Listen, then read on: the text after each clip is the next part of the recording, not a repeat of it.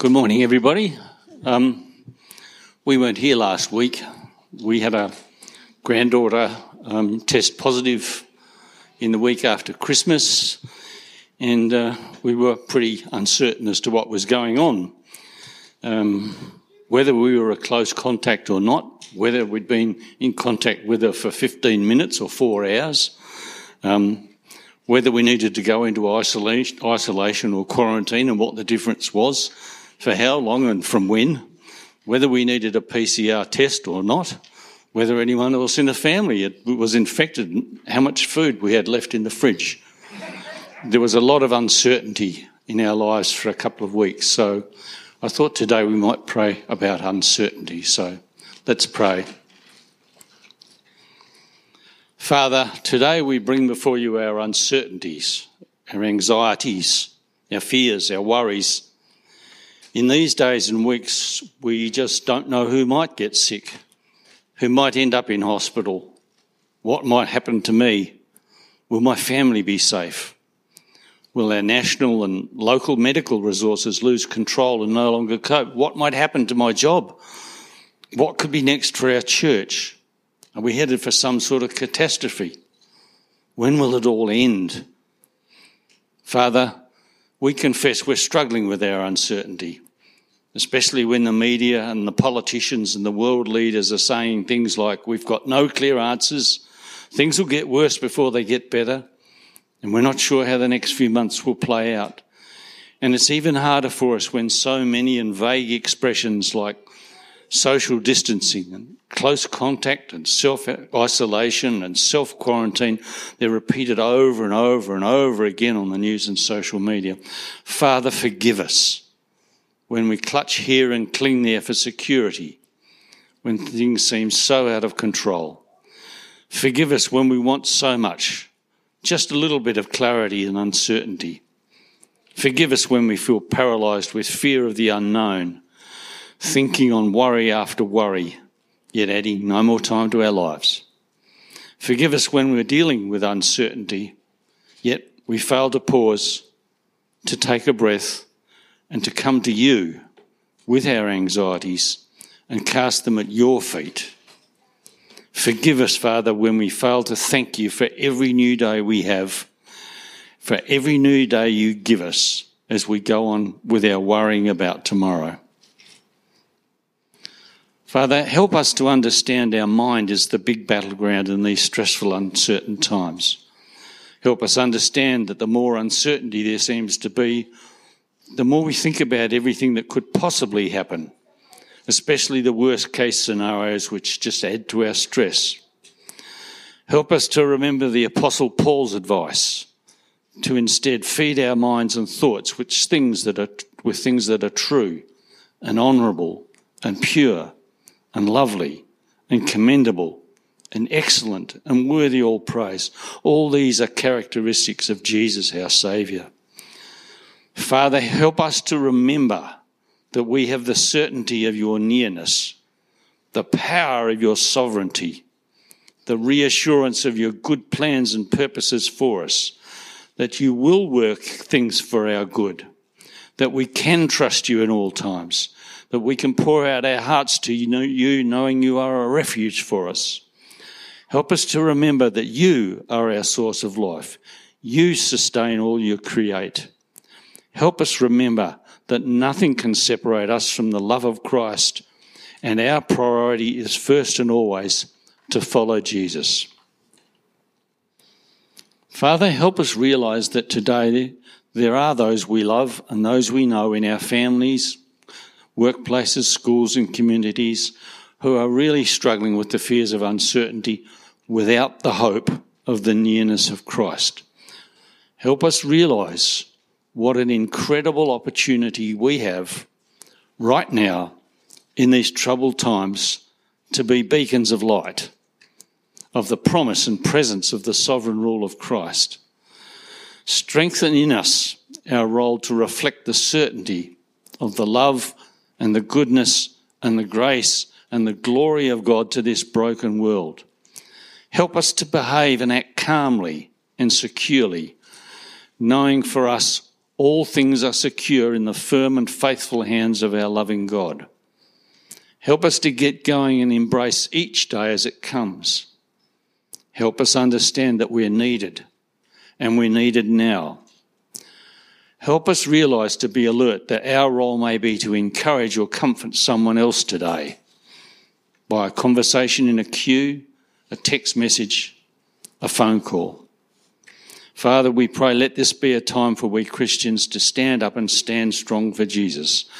And so we ask this in his precious name. Amen.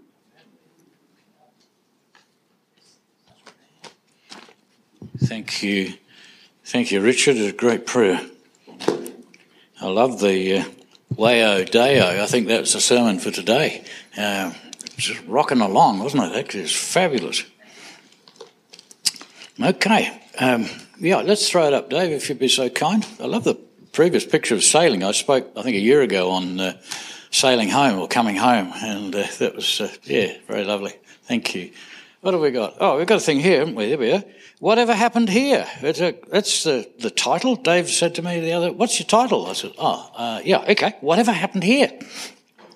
So last week, Willie Stewart, and good morning to you at home, and particularly to Willie, and many of you who are home, and bless you. Hope you enjoy your time with us here today. Even though you're not with us, you're with us. Willie gave us some excellent big picture teaching on the gospel and God's overall plan to usher in the kingdom of God through Jesus Christ, and how to live in this kingdom, which is being established under God.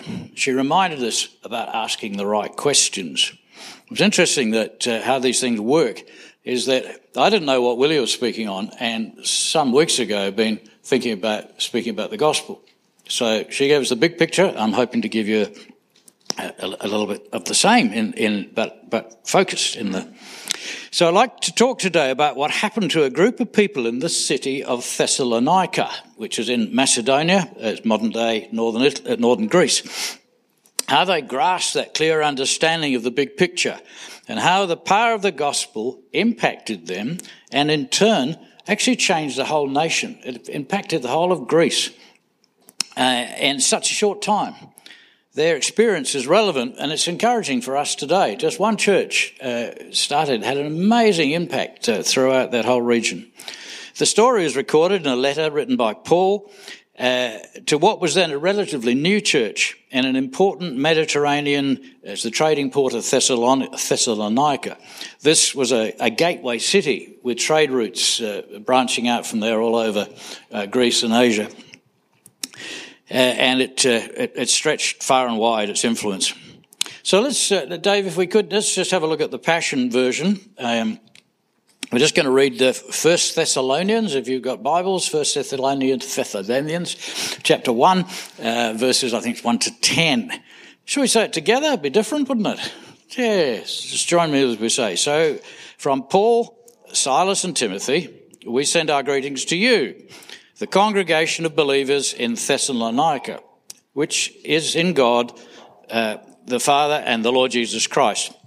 May God's delightful grace and peace rest upon you.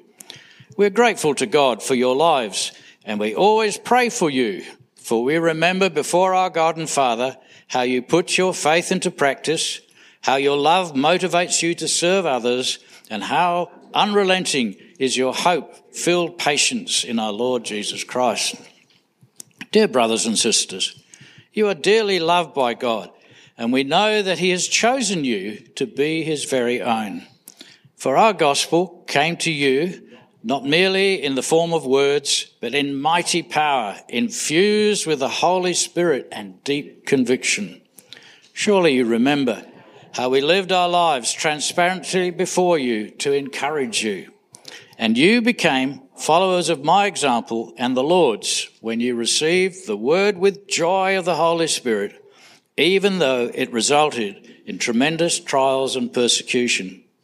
Now you have become an example for all the believers to follow throughout the province of Greece. The message of the Lord has sounded out from you, not only in Greece, but its echo has been heard in every place where people are hearing about your strong faith. We don't need to brag on you, for everyone tells the story of the kind of welcome you showed us when we first came to you. And everyone knows how wonderfully you turned to God from idols to serve the true and living God, and how you eagerly expected his Son from heaven, Jesus, the deliverer, whom he raised from the dead and who rescues us from the coming wrath. A great passage of scripture. Gosh, there's some meat in there. Interesting, the story is actually written backwards, you probably noted. Paul and his colleagues, Silas and Timothy, explain what feedback, in fact, they'd received on their travels about the influence the people from this particular church were having. So it's a sort of backward thing, isn't it? He's reporting back, this is what we've heard. Paul and Timothy point out a number of things that help us understand what happened to them. And Dave, if we can just throw up, there's four things we're just going to talk about. They remember, not yet. As a passage I haven't, just stick to your notes, Michael. They remembered before God the Thessalonians' work which was produced by faith, the work they produced by faith, the labour prompted by love. So it wasn't hard work, it was something they loved doing. Their endurance inspired by hope in the Lord Jesus Christ. They note that they were chosen by God because the gospel came not just with words, but with power, the convicting power of the Holy Spirit. They were so convinced that they risked their lives and faced persecution. I guess the question we need to ask, has the gospel so impacted us? So what was the content of the gospel which Paul and his colleagues preached that had such an impact? Now, these are the four things now. Thanks, Dave. The first one was that they tell us that you turned to God from idols. Secondly, to serve the living and true God. And thirdly, to wait for his Son from heaven, whom he raised from the dead. And fourthly, Jesus, who rescues us from the coming wrath. So firstly, they turn from idols. What is idolatry? And why is it so harmful? In the Western world today, there are probably not too many people who have graven images. Although I know one or two. I don't know if you've noticed there's a lot of Buddha statues popping up everywhere. That's a graven image, isn't it? But I remember a story from way long ago. There was a lady who was very sick, and Bev's dad, who was an elder, a visiting elder, went to see her to pray for her. And when he went in to visit, he noticed this statue, this ugly-looking thing on the sideboard, and he kept looking at it. His attention was drawn to it. And as they talked, he was asking how long she'd been sick. She said it'd been a couple of years. And he said, well, I don't know, I'm asking you this. When did you get that statue? She said, about 2 years ago. Thought so, he said. He said, may I take that? And so he took it away, went back to the church, and he said to the handyman there, he said, Laurie, he said, get your hammer, smash that jolly thing up, he said. Well, a few minutes later, Laurie came back absolutely white as a sheet. George, he says, I tried to hit the thing, and as I smashed the hammer down, it shot off. He said, I couldn't hit it. George says, give me that hammer. Goes down there, says, in Jesus' name, bang! And he hit this statue, and you couldn't see it for dust. It just disappeared in a puff of dust. They're very powerful, some of these things which are attached to them. But idolatry extends beyond the worship of graven images. Our modern idols are many and varied. Even for those who do not physically bow before a statue, idolatry can be a matter of the heart. It's pride, self-centeredness, greed, gluttony, a love for possessions, and ultimately rebellion against God. It can include sport, work, and even family. And anything that, as Willie said last week, takes precedence over God. That is why it's so dangerous. The main problem for most of us is that we think that we're the centre of the universe. But really, it's very hard not to think it's all about me. The Bible, which explains the story of God, starts with the words, in the beginning, God. Surprisingly enough, it doesn't say in the beginning, Michael or in the beginning, Gary, or you, or you. It says in the beginning, God. It starts with God. We start in the wrong place. And some people, if they have any concept of God, try to fit it in around their lives and in their image. For some, here's an insurance policy or someone to help them through difficult times.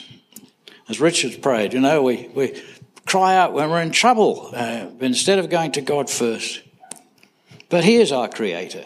He's the one who made us and made the heavens and the earth. When we ignore him or do not give him his rightful place, simply called sin. Sins, plural, are really behaviours, and they're the consequences of not following in the Lord's teaching and in his ways. This has led us to separation from him and a self-centred lifestyle, and we see that all around us. Paul lists these kind of behaviours in a letter to the church at Rome, and we'll talk about that a little later on. It's a fairly hard-hitting passage, and a lot of people don't like to hear the truth today. So what again is the gospel? Let's narrow it right down. It appears in most of Paul's preaching, and it's recorded in his letters, in most of his letters, in one form or another. This particular reference is from the letter to the church at Corinth. He said, I want to remind you of the gospel I preached to you, which you received and on which you have taken your stand, as many of you have here. By this gospel you are saved, if you hold firmly to the word of God I preached to you. Otherwise you've believed in vain.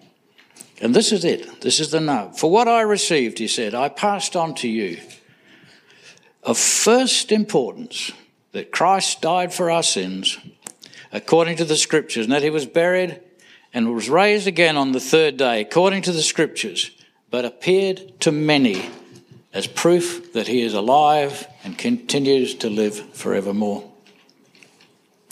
The Thessalonians believed this message, that they'd been reconciled to God through the death and resurrection of Christ, and having turned to him,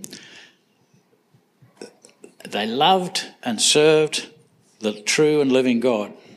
Their changed lives became known all over that region. Something major had happened. They were so excited about this message that they could be connected to God. The good news could travel far and wide because their lives were changed literally. So much so that Paul writes in effect that you've been so changed and eagerly declaring your faith that your reputation has gone before you. And in such a way, we don't actually need to say anything. In other words, you're putting me out of business. How amazing, isn't it, that this group of people are so passionate about God that they told their story and the word spread and spread. Ooh, wow. The question begs then, well, you know the question, don't you? Some years ago, Bev and I were at a conference in Sydney. It was a big hotel, and masses of people there. There were two conferences running. One was a Christian conference, which we were there at, and the other one was some sort of a trade conference. Can't remember what it was. And after a day at the conference, we're at a nice hotel. We thought, well, we're going to have a sauna and use the facilities. So we're sitting in the sauna, and another couple came in, and we got chatting, and they said, "Oh, who are you with? Are you with the industrial people, I mean, with a thing, or are you with the Godbotherers?" And so he said, we're with the Christians. And he said, he said, and he asked this very interesting question. He said, is this a sort of club for you, or is this a lifestyle? Interesting question, wasn't it? Okay. That's the trouble. I walk away, then I lose my notes. In fact, when I walk away, I lose my... No, don't stop there, Michael. Sorry. Okay. The Prince of Preachers, Charles Spurgeon, is reported to have said, everybody asked, why? What has happened to them?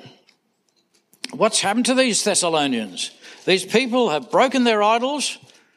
They worship the one God. They trust in Jesus. They are no longer drunken, dishonest, impure, and contentious. Everybody talked of what has taken place among them These converted people, he says, for such conversions, as the word of God may stand out from our converts, are our best advertisements and arguments. How true, isn't it? The best evangelist in the church is the last one that's come to the Lord, usually hot. Many of you, many of you know some wonderful people whose lives have been changed by Jesus. Some of them are actually here.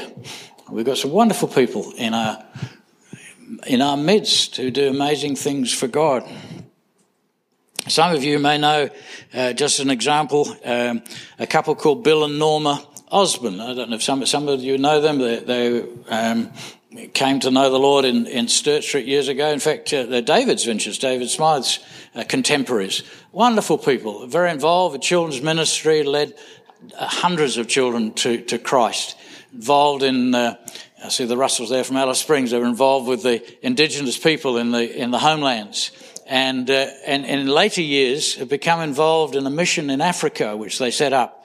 And they're helping, building a school, much the same as we're supporting here, building a school and reaching out to their community. They're just amazing people.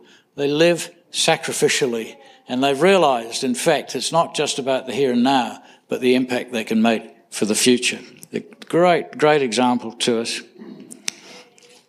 People have such a passion for God that they not only think about the here and now, but they think about the eternal consequences.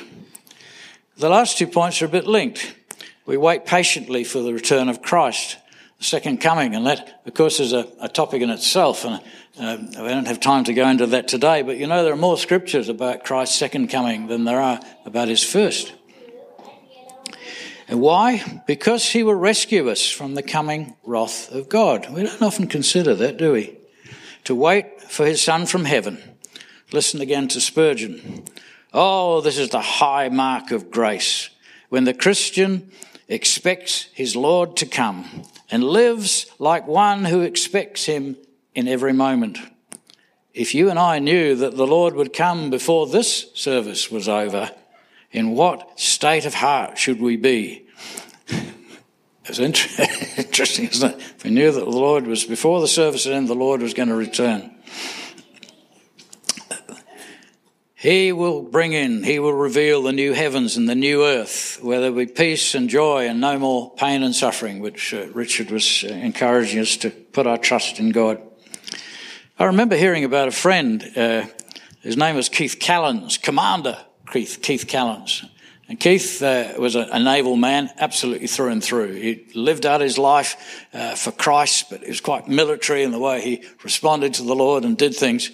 And the dear man, his time came and he was on his deathbed. His family had gathered around him and he was slipping away. And there came a point where he looked up and obviously he saw the Lord coming for him. He had a vision of the Lord coming for him. And he sat up in bed and he said, "Yes, Lord," and died.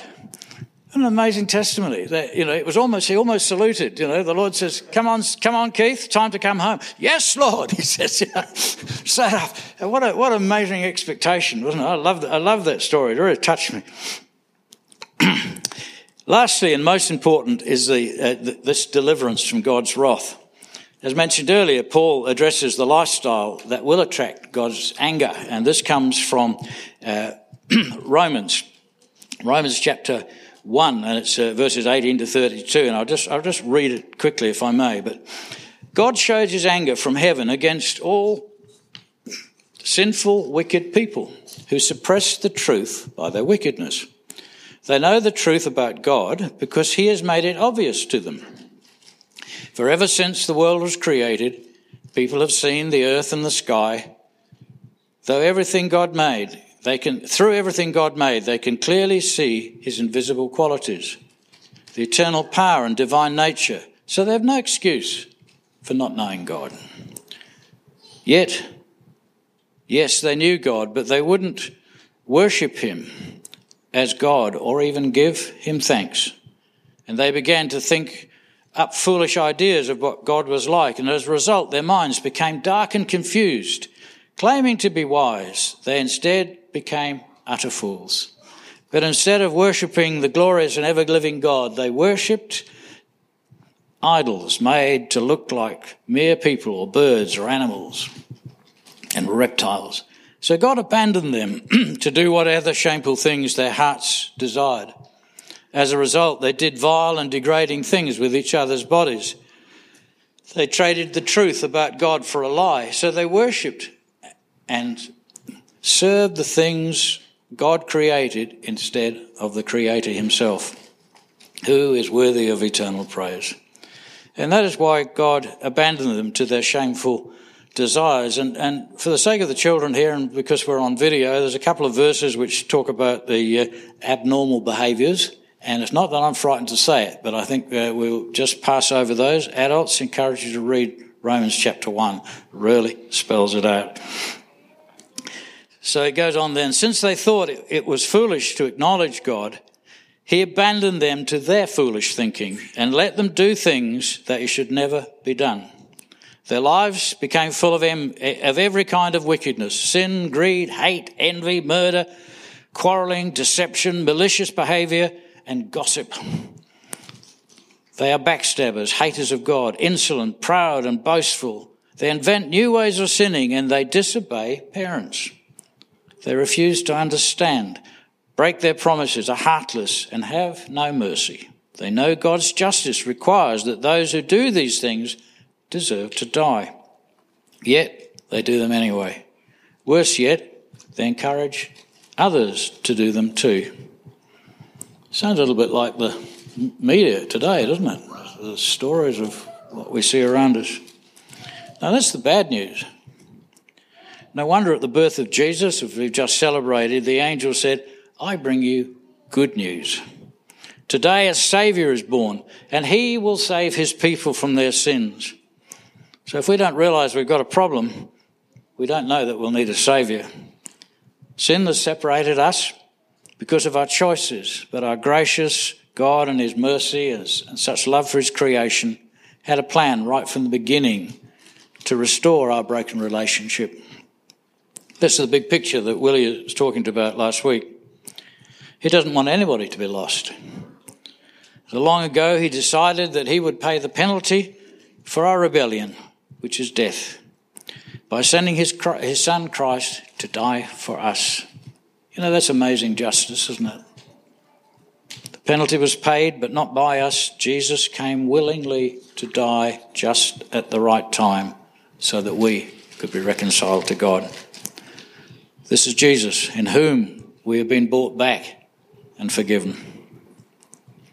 All of us have to make a decision about this. It's not going to go away. For not only did Jesus die, but importantly, he rose again.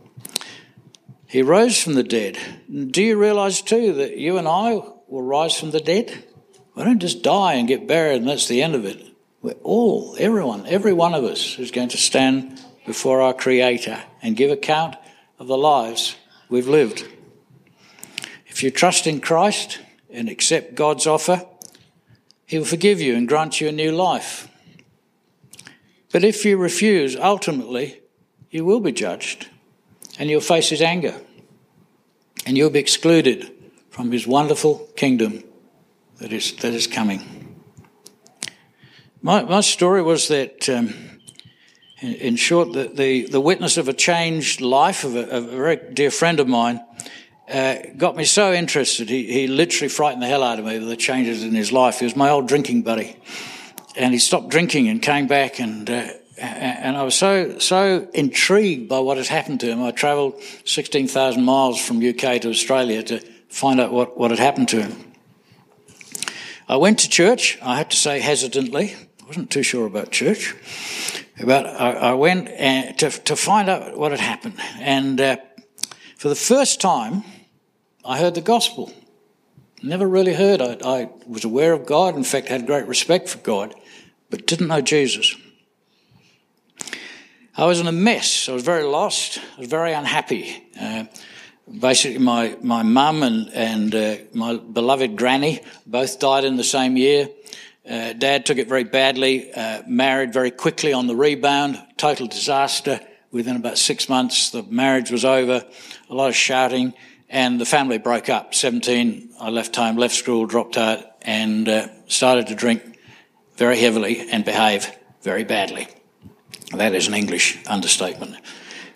And so when my friend was so changed, I sensed he'd found something, and so I pursued this. The preacher got up and explained, and some of us know Daryl Les Paulson used to get on his stage. He got so enthusiastic, he's preaching, and he starts to talk about the fact that for many of us, for people, there is an emptiness within us. There's a sort of vacuum, and this can only be filled by Christ. It can only be filled by God himself coming in and filling this vacuum within us. And he said, it can't be filled up with anything else. You can try all your toys and different things to try and fill that emptiness, but only Christ can do that. And I started to feel very uncomfortable. And my first thoughts were, you wretched friend, I thought you were my mate. You've told this man all about me. You've told him that I'm filling up my emptiness with booze. And, wait till you get outside, I'm going to smack you. I was very upset with him. But as he continued to preach, he preached Christ, and he told me, there wasn't anybody else in the room, there were only 300 or 400 other people, but he was speaking directly to me. The conviction, as I realised that I needed a relationship with God, and only through Christ could this make a difference. And he made a call, I was one of the first out of the seat to respond. It was such conviction. My heart was nearly bursting out of my chest. It was the most extraordinary experience of sensing when Paul writes to the Thessalonians about the conviction of the Holy Spirit. There was this pounding in my chest, and I had to respond.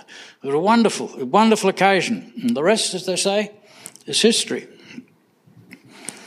The truth of the message will bring about its own conviction. It's empowered by the Holy Spirit.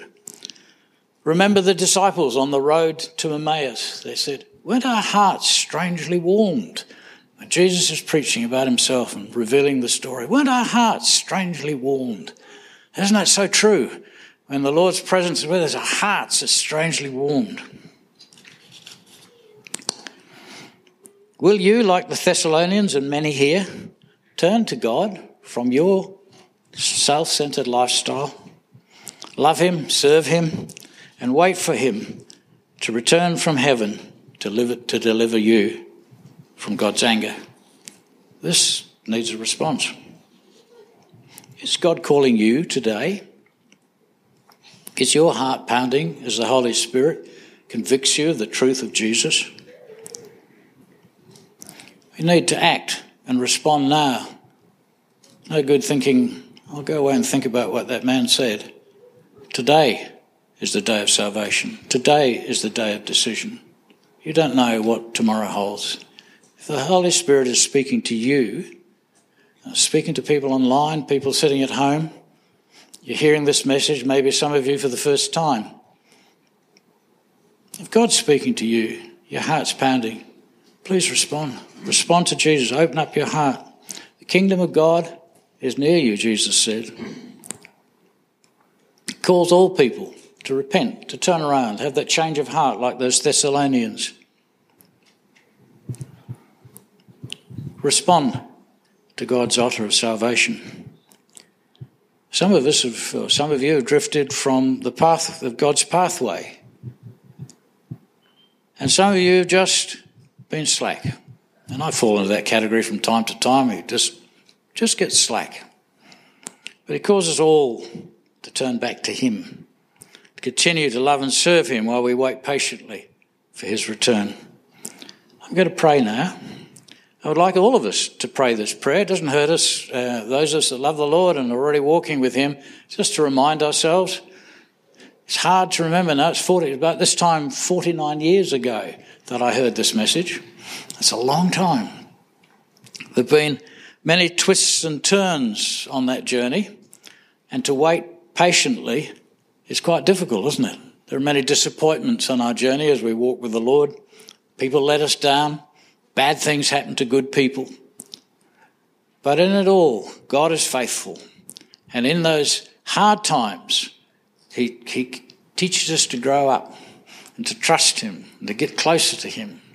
And in those 49 years, I haven't always been faithful, but God has always been faithful. He's never let me down. He hasn't let you down. He's always there. He's always walking with us. Guess who moved? And so the Lord just encourages us again today. It's a somber moment. It's the beginning of a new year. What are we doing with our lives? Are we ringing out? Have we just become bland in our Christianity? Are we influencing people around about us? Is it just a club? Or is it a lifestyle of serving Jesus? Wonderful, wonderful God we have. What amazing love he has for us, that he would send his son to die for us. Pray with me. Please, just repeat this. Let's repeat this together. Heavenly Father, I'm sorry for not taking you seriously and going about my own way. Please forgive me. I turn from my godless lifestyle and now turn to you. Jesus, thank you that you came and died in my place, paying the terrible price for my disobedience. Thank you for giving me a fresh start. I trust you to save me, and I ask that you help me always to follow in your ways. Amen. If you've prayed that prayer for the first time, most people here have prayed that some time ago, but if you've prayed it for the first time, please let us know. I think at the end of the service we'll put up a phone number. You can contact the office. In fact, I think it comes straight through. At the moment, it will come straight through to the screen here. But we're here every Sunday, 10 o'clock. For those who don't know where we are, we're in the old hospital building at Blackwood. You're very welcome. Come and tell us what's happened to you. Let us encourage you on your journey. Let's get alongside you and help you to understand more about this wonderful God and his plan for your life. So please don't leave this moment if you're sitting at home and maybe you've just tuned in by mistake or someone has encouraged you to tune into church today. Please accept God's invitation to you so that you may turn from your lifestyle, from your idols, that you may live and serve the living God and wait for his Son from heaven who rescues us from the coming wrath. God bless you. Thank you. I think that's it. There's a song. We're going to sing a song. Thank you. We're going to close with a song. Please, we have a prayer room. If you want to discuss with me or any of the team here, anything's been said. I know most of you are thinking, I'm preaching this because I need to hear it. We need to hear it. We need to be reminded of the grace of God and to live with him passionately, that we could be like the Thessalonian church and change the world that we live in. It's still possible. Look what happened then. Whatever happened here. Thank you.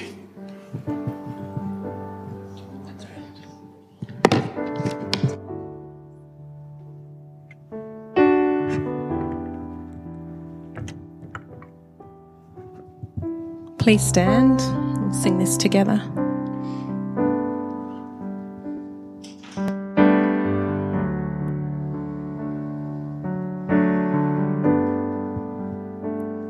I cast my mind to Calvary, where Jesus bled and died for me. I see his wounds. Oh Lord, our God. Oh Lord, our God. Oh Lord, our God.